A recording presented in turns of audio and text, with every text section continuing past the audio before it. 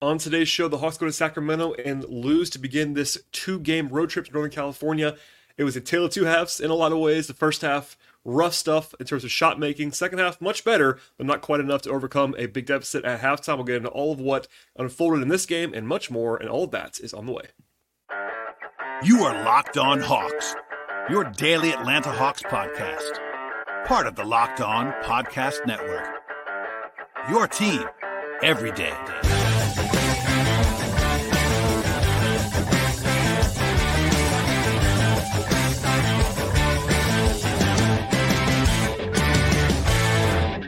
Hello, friends. Welcome to episode 1636 of the Locked On Hawks podcast. I am your host, Brad Rowland, coming to you deep into the night here on a Monday evening into Tuesday. And today's show is brought to you by the folks at FanDuel. And right now, if you're a new customer, get $150 in bonus bets guaranteed when you place a $5 bet at FanDuel. And the place to go is FanDuel.com/lockedon to get started. Also, I should encourage you at the top of the podcast, make it your first listen each and every day. Please subscribe to the podcast. Check us out anywhere you get your podcasts. On the audio side, places like Spotify or Apple or Overcast. Also on the video side, we are on YouTube with each and every episode. And today's podcast will dive into what became a 122-107 loss for the Hawks up in Sacramento. This bizarre two-game trip to Northern California that is just not the norm in the NBA world. I don't want to dwell on that too much, but it's very weird. Anyway, this is the second straight loss for the Hawks. And the first half, essentially, there was this bizarre, brutal shooting drought from the Hawks that we'll talk about more in this game that led to the Hawks being down by 17 at the half, and they won the second half of this game, but that hole was just too big to overcome. They got it within 7 in the second half, just not quite enough to get all the way over a hump. And if you missed it over the weekend, by the way, Trae Young was diagnosed with a concussion after he took a shot while trying to draw a charge in the fourth quarter against the Cavs on Saturday. He was placed in the concussion protocol and did not make the trip to California with the team. So that left the Hawks down 2 of their top 6 or 7 guys with DeAndre Hunter already out. Clearly, the Hawks were shorthanded as a result, and the Kings were basically at full health in this game. Our friends at FanDuel made the Hawks 8.5-point underdogs, given that the Kings had both the health advantage and also a very big rest advantage. It was not quite as lopsided rest-wise as the game was on Saturday, but the Kings have been off for a few days. They've been at home for even longer than that. The Hawks had a bad turnaround, so it was a rough spot on paper, and we'll get into it more later on, but essentially the Hawks could not make a shot in the first half, and I don't want to overstate it, but they posted unbelievably bad shooting numbers before halftime, and that dragged down the entire offensive production for the game, and that left the Hawks kind of, searching in this one. They got to 107 points. They only had 40 in the first half, so they actually lit up the scoreboard a lot after halftime, but it wasn't enough at any point. For the full game, I would say, still the offensive side of the floor was the worst side, even if the second half was pretty good. They shot 39% from the field in this one, which is bad. It's not insanely bad, but when I tell you this, it actually looks crazier. So after halftime, so second half of this game, the Hawks shot 56% from the field and 52% from 3. Those are excellent numbers. And they, again, shot 39% from the floor and 35% from 3 in the full game. So that kind of tells you how bad the first half numbers were. It was unsightly. And I said at the time, I'll probably say it later on in the podcast, the shot quality in this game was much better than the actual shot efficiency, shot accuracy. But in the NBA, it's a make or miss league. I know it's kind of an overused term, but it really was the case in that first half. Anyway, a 104 offensive rating in the game for the Hawks, and it's going to be hard for the Hawks to win with that number. That's just kind of the pure, simple version of this. It was, again, a tale of two halves. The Hawks lost by 15 points. It was basically all the shooting disparity compared to what the Kings did. Atlanta had pretty good supporting numbers in this game. 12 turnovers is very solid. They won the glass in this one. They got to the line 27 times. That's very good. DeJounte Murray was very good. Probably one of his better games of the season, honestly, for the Hawks. Offensively, 35 points and 10 rebounds for DeJounte. He was efficient. He made shots. Other than that, though, the shots just didn't fall in the first half, and they were down too many points to kind of overcome that after the second half kind of got underway. Defensively, it's actually a little bit worse after halftime than it was in the first half.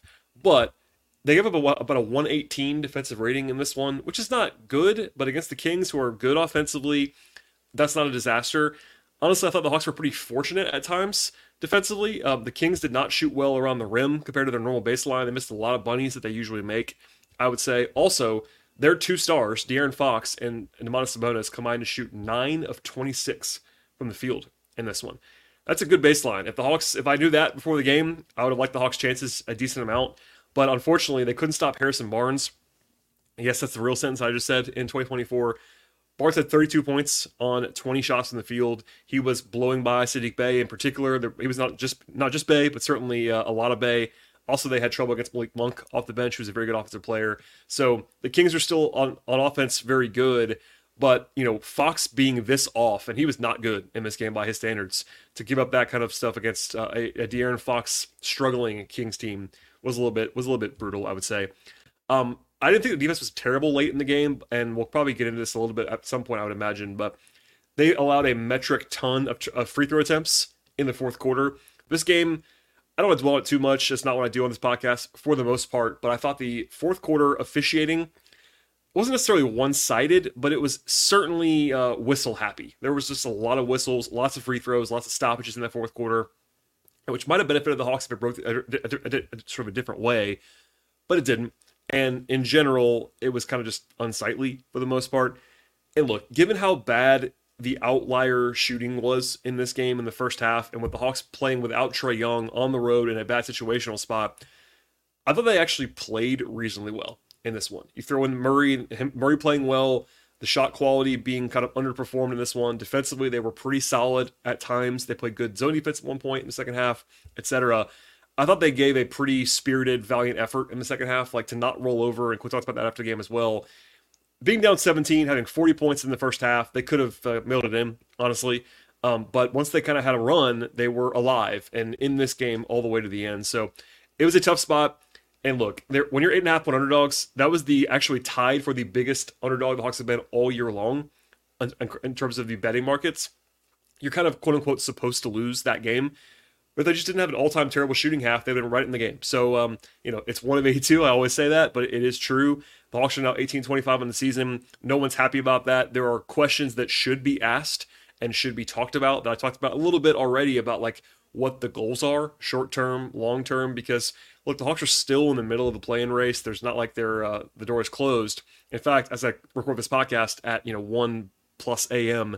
Eastern time on Tuesday, they are currently the 10th seed in the East. So it's like the season is over, but it's like, what do you want to get out of the season is a real question to ask. Trae's out right now, but, beyond that, the deadline stuff, the trade stuff, et cetera, we'll talk about a little bit later on in the podcast. Those are real questions and reasonable ones, but as far as the game is concerned today, they played okay. They really did. They just didn't shoot the ball well at all. I mean, that second quarter was gross. We'll talk about that more in a second. But that's kind of the big picture. We'll drill down. If you're new listener to the podcast that's catching up on this game, having probably missed it because it was late night, first of all, I appreciate you listening. But second of all, we'll be getting into kind of how this game unfolded when it comes to the ebbs and flows in a second. Also, later on in the podcast, a look at the players who appeared in this one for Atlanta, and there were 9 guys who took the floor for the Hawks in this game. At the very end of the podcast, probably some trade stuff as well, a little bit of an update, a short one probably, on the trade rumor mill right now, as the deadline is 2.5 weeks away at this point. But before we get to all of that stuff and more, a word from our sponsors on the show today. Today's show is brought to you by FanDuel Sportsbook, and the NFL playoffs are ongoing right now, and there's time to get on the action with FanDuel, America's #1 sportsbook. And right now, if you are a new customer with FanDuel, get $150 in bonus bets guaranteed when you place a $5 bet at FanDuel. That's $150 in your pocket, bonus bets, win or lose. And the FanDuel Sportsbook app is so easy to use, and there's so many different ways to bet at FanDuel. They have live same-game parlays. You can make a parlay on the Parlay Hub, and that's, of course, the best way to find popular parlays that are already in the mix at FanDuel. Also find bets in the new Explore tab at FanDuel, and they have all the old standards as well. Point spreads, over-unders, money lines, player props, futures, and much more. The app is safe, it's secure. They cover the entire range of sports that you're looking for at FanDuel. They have the NFL, NBA, college football, college basketball, MLB, WNBA, golf, tennis, soccer, auto racing, boxing, MMA. It's all there for you at FanDuel, and they have all the Hawks stuff you're looking for as well. They, of course, have game odds every single time the Hawks play. They're listing those in terms of the point spreads and over-unders, but also player award stuff, future bets, and much more. And now is an awesome time to sign up with the folks at FanDuel Sportsbook. And the place to go is FanDuel.com/lockedon. Make your first bet a layup with FanDuel. One more time, it's FanDuel.com/lockedon. FanDuel, pitch partner of the NFL. All right, and I teased it, but the first half was truly all about poor shot making. I don't want to oversimplify it. Most NBA games have lots of nuance to them. I try to emphasize the nuance on this podcast, give you the entire all-encompassing view. Sometimes to the frustration of fans that want a little bit more takery, but I like to give you the whole picture on this podcast. But it really was very simply the Hawks just missing a ton of shots in the first half. There was a 10-1 run by the Kings after actually Sadiq Bey made a shot for the first time since Friday, which was nice to see early on. But the defense was letting the Kings get downhill a little bit. I mentioned Harrison Barnes before, but he got downhill beyond Bey a few times in the early going. I thought DeJounte, though, found his footing in the first quarter. He had 7 straight points for the Hawks. Mid-quarter kind of stabilized things a little bit. Rotationally, it was the same 9 guys who appeared on Friday without Trae Young appeared in this game. It was, of course, a Kongwu off the bench. Bogey started in place of Trae, as he has in all 4 times that Trae has missed a game this year. Plus, Garrison Matthews, Patty Mills, and a little bit of Trent Forrest along the way. No surprises there.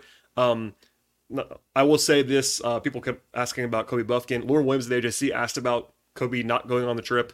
Quinn gave a pretty nondescript answer that you could read from Lauren, but it's one of those things where he talked about kind of, wanting him in College Park and playing and being comfortable with that. So he actually praised Patty Mills and Trent Forrest. It was unsatisfying. I'm on record. I'll say it again now. I would be playing Kobe Buffkin at this point in time. I understood him not playing for a while because I don't want to oversell it, but him missing a month plus of his rookie year early on with that thumb injury is a big setback for any young guy, any rookie. That's a situation where it was like understandable that he wasn't playing. But now that he's been back on the court for a while, playing big minutes in College Park, and with Trae out, and with the other situations going on in the Hawks backcourt, with I'm obviously high on Trent, and Patty's fine, but I'd be trying Kobe, and they're not doing that, so I don't love that move. But there you go. They were down 3 at the end of the first quarter, which actually felt like a gift to me. The Hawks were shooting 20% from the field, but they did a good job elsewhere in the possession battle, kind of getting rebounds, got to the line 10 times, 1 turnover in that first quarter.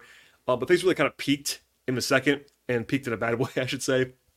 The Kings scored the first 9 points of the second to go up by 12. The Hawks missed their first 7 shots. At that point, they were 7 of 32 from the field. So, that speaks for itself.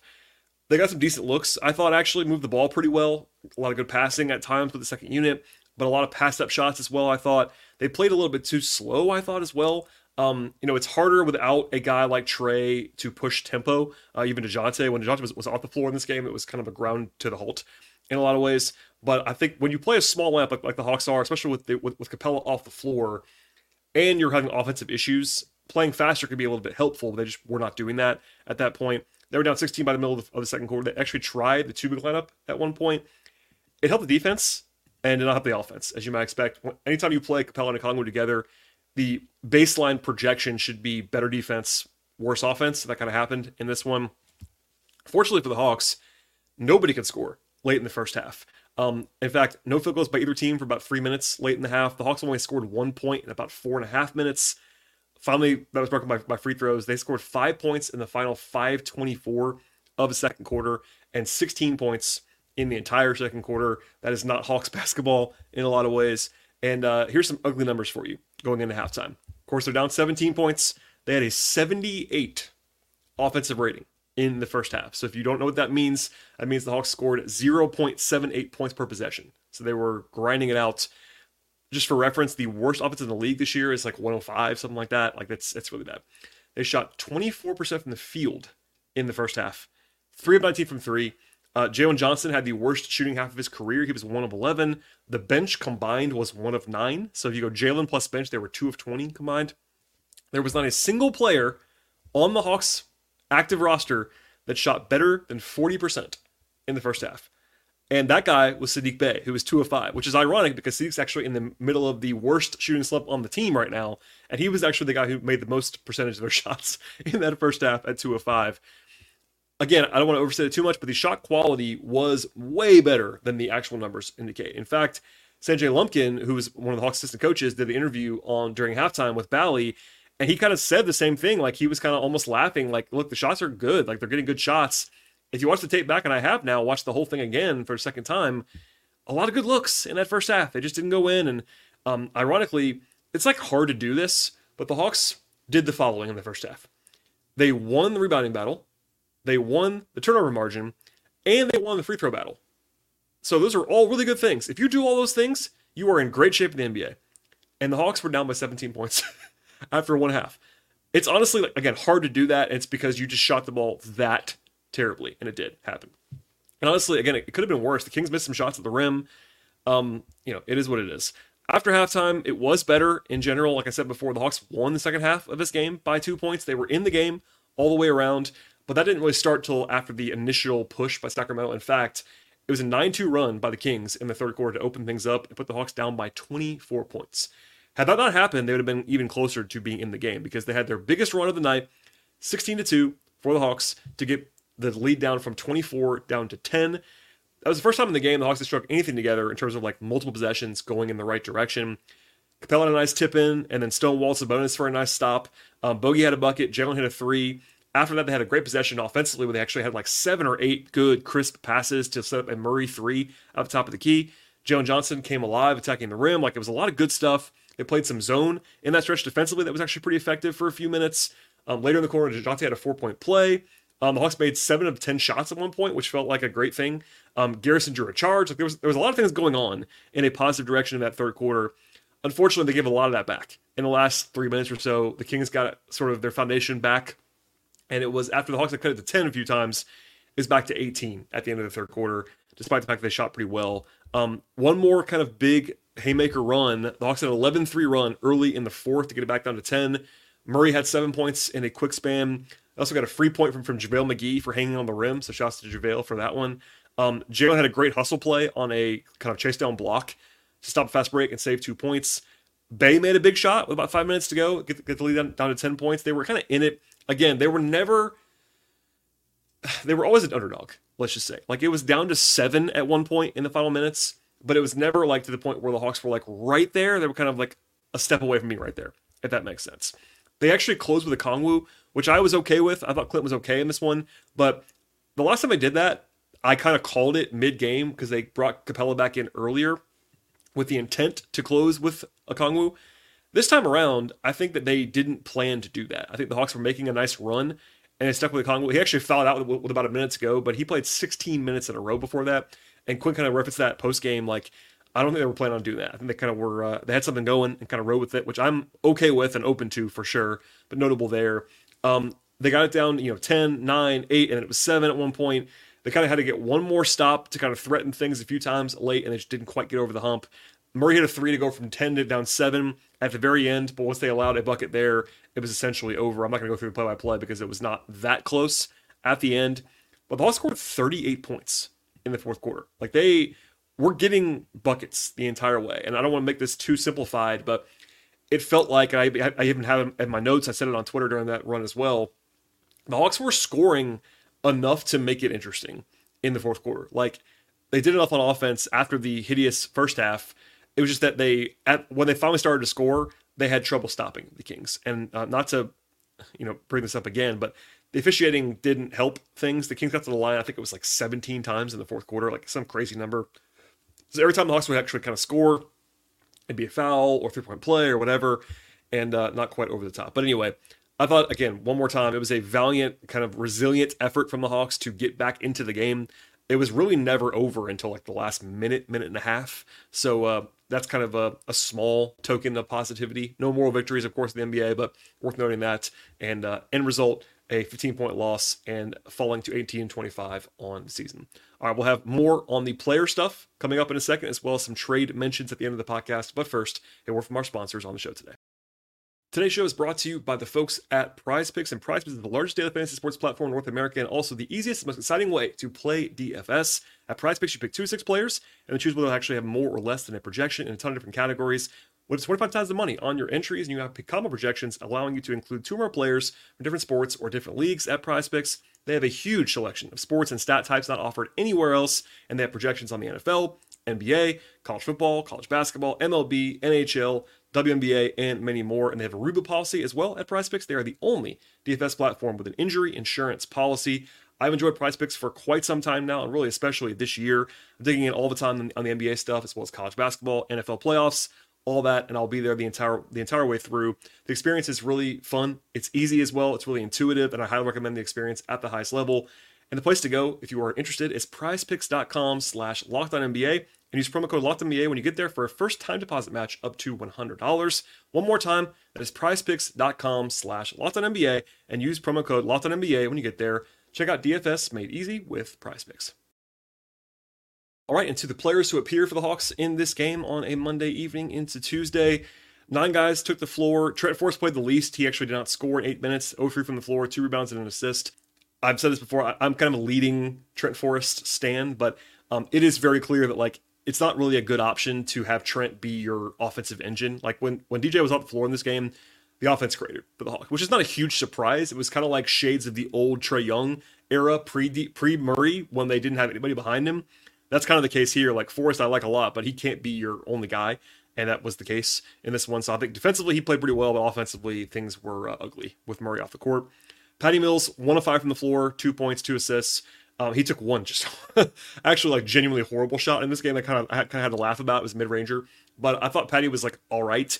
But it is kind of a reminder, and I don't want to make it too simple, but the Hawks are basically playing without Young and without Hunter. They played 9 guys, and I think 6.5 of them are guys that the Hawks would like to be playing in a vacuum. I think clearly the top 6, which includes Okongwu, and then I think Garrison Matthews is like a guy they're comfortable with. Like he's a kind of probably should be their 10th man, and right now he's their 7th man. But I think coming into the year, like you wouldn't necessarily be hoping to play a ton of Patty Mills and Trent Forrest, and they had to. And this game was I guess they didn't have to, but they had to play someone in those minutes. Garrison, speaking of Garrison, he's been playing very well actually in recent days. 9 points on 3 threes in this one. Actually had 5 fouls and had a rebound, 2 turnovers. Garrison Matthews for the season is shooting 48.6% from 3. He's also taking a bunch of charges. Like he's limited defensively for sure, but he gives good effort. He'll get in the way. He'll stick his nose in there. He's physical. He's a good shooter, like a proven good shooter at the NBA level. And like that's kind of why I said what I said before. I think Garrison is like a fringe rotation guy, and that's okay. He's making very little money as a good contract that they were able to acquire on Garrison Matthews. I think he's helped them during the stretch. Okongwu, I thought was pretty okay, pretty good in a lot of different ways. Did foul a lot, as he is sometimes wont to do. Fouled out in this game in 29 minutes. 8 points, 9 rebounds, 3 assists, 2 blocks for Onyeka. A bunch of like real highlight plays. Not quite as impactful in the first half, but was better in the second half for sure. I was okay with him closing. I thought the offense was definitely better with him late in the game with DeJounte and kind of like more free-flowing space, some short roll stuff from DeJounte and Onyeka in this one. To the starters. Saddiq Bey.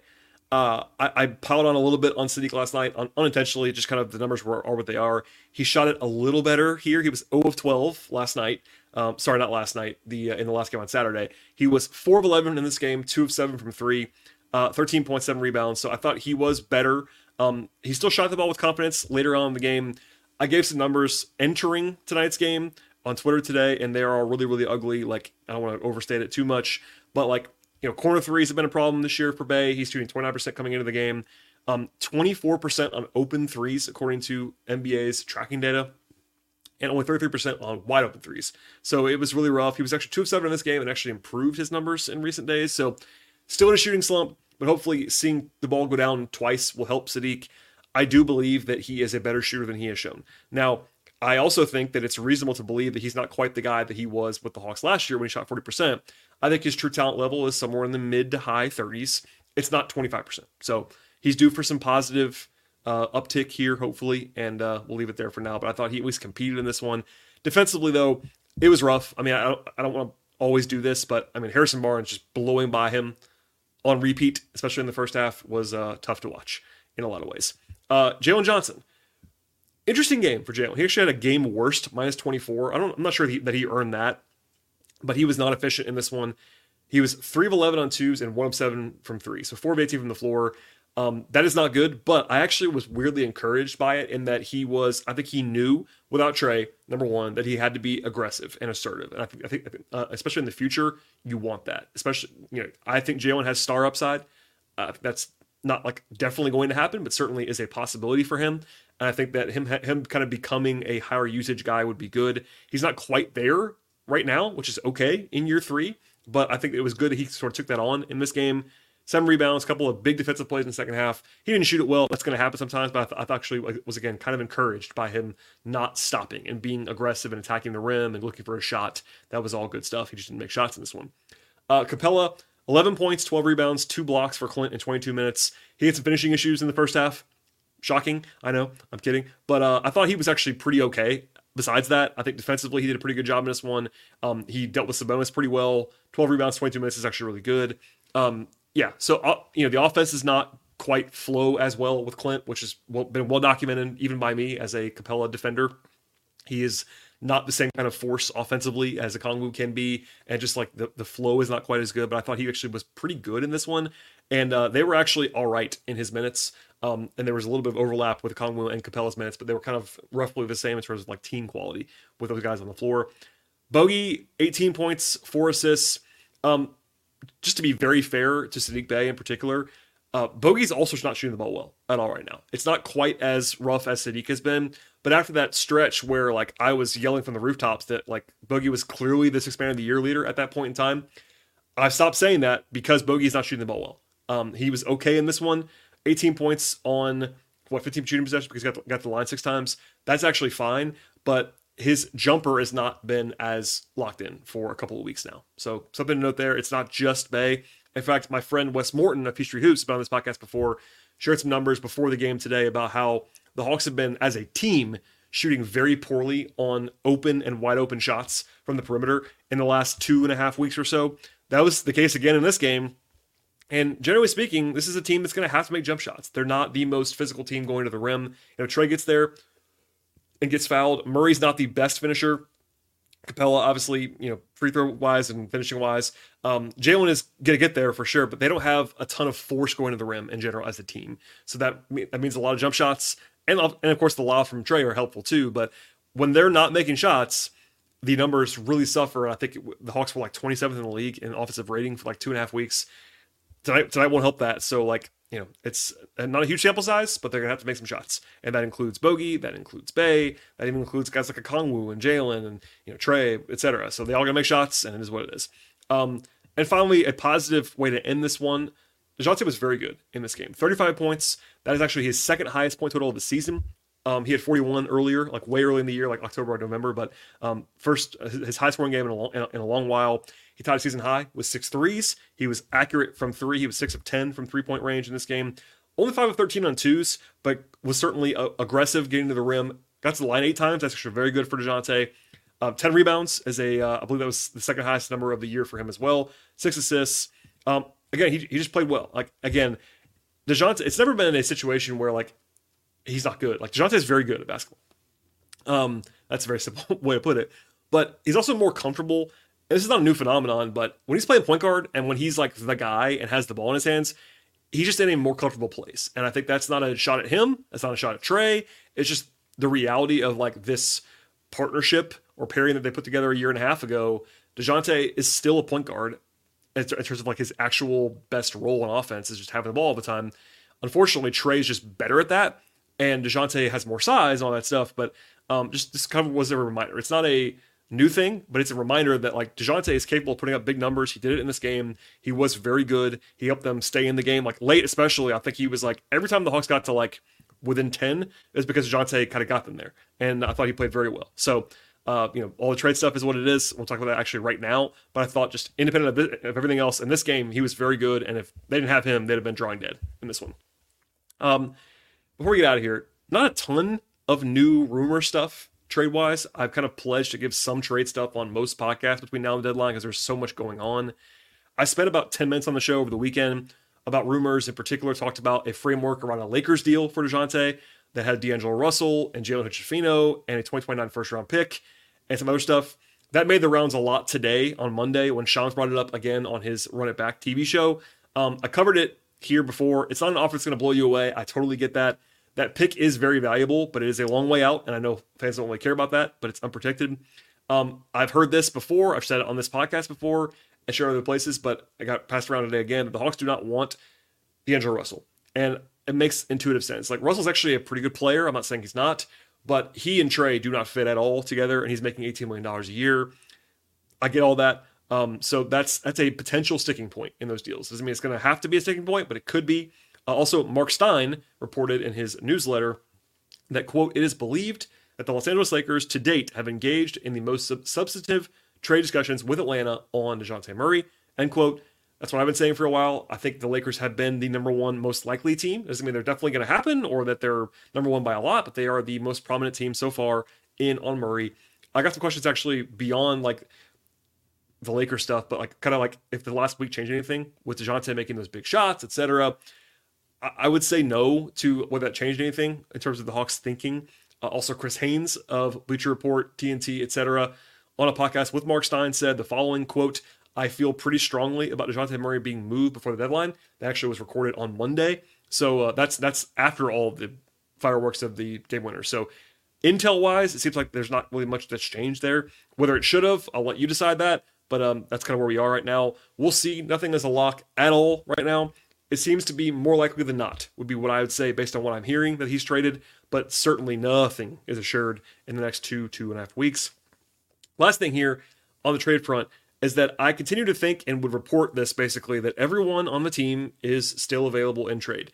I know I've said it before, but if you're a new listener or catching up or whatever, Trey and Jalen are not available by all accounts, but everybody else is. That includes DeJounte, that includes Capella, that includes Hunter, that includes Bogdanovich, that includes Sadiq Bey, that includes AJ Griffin.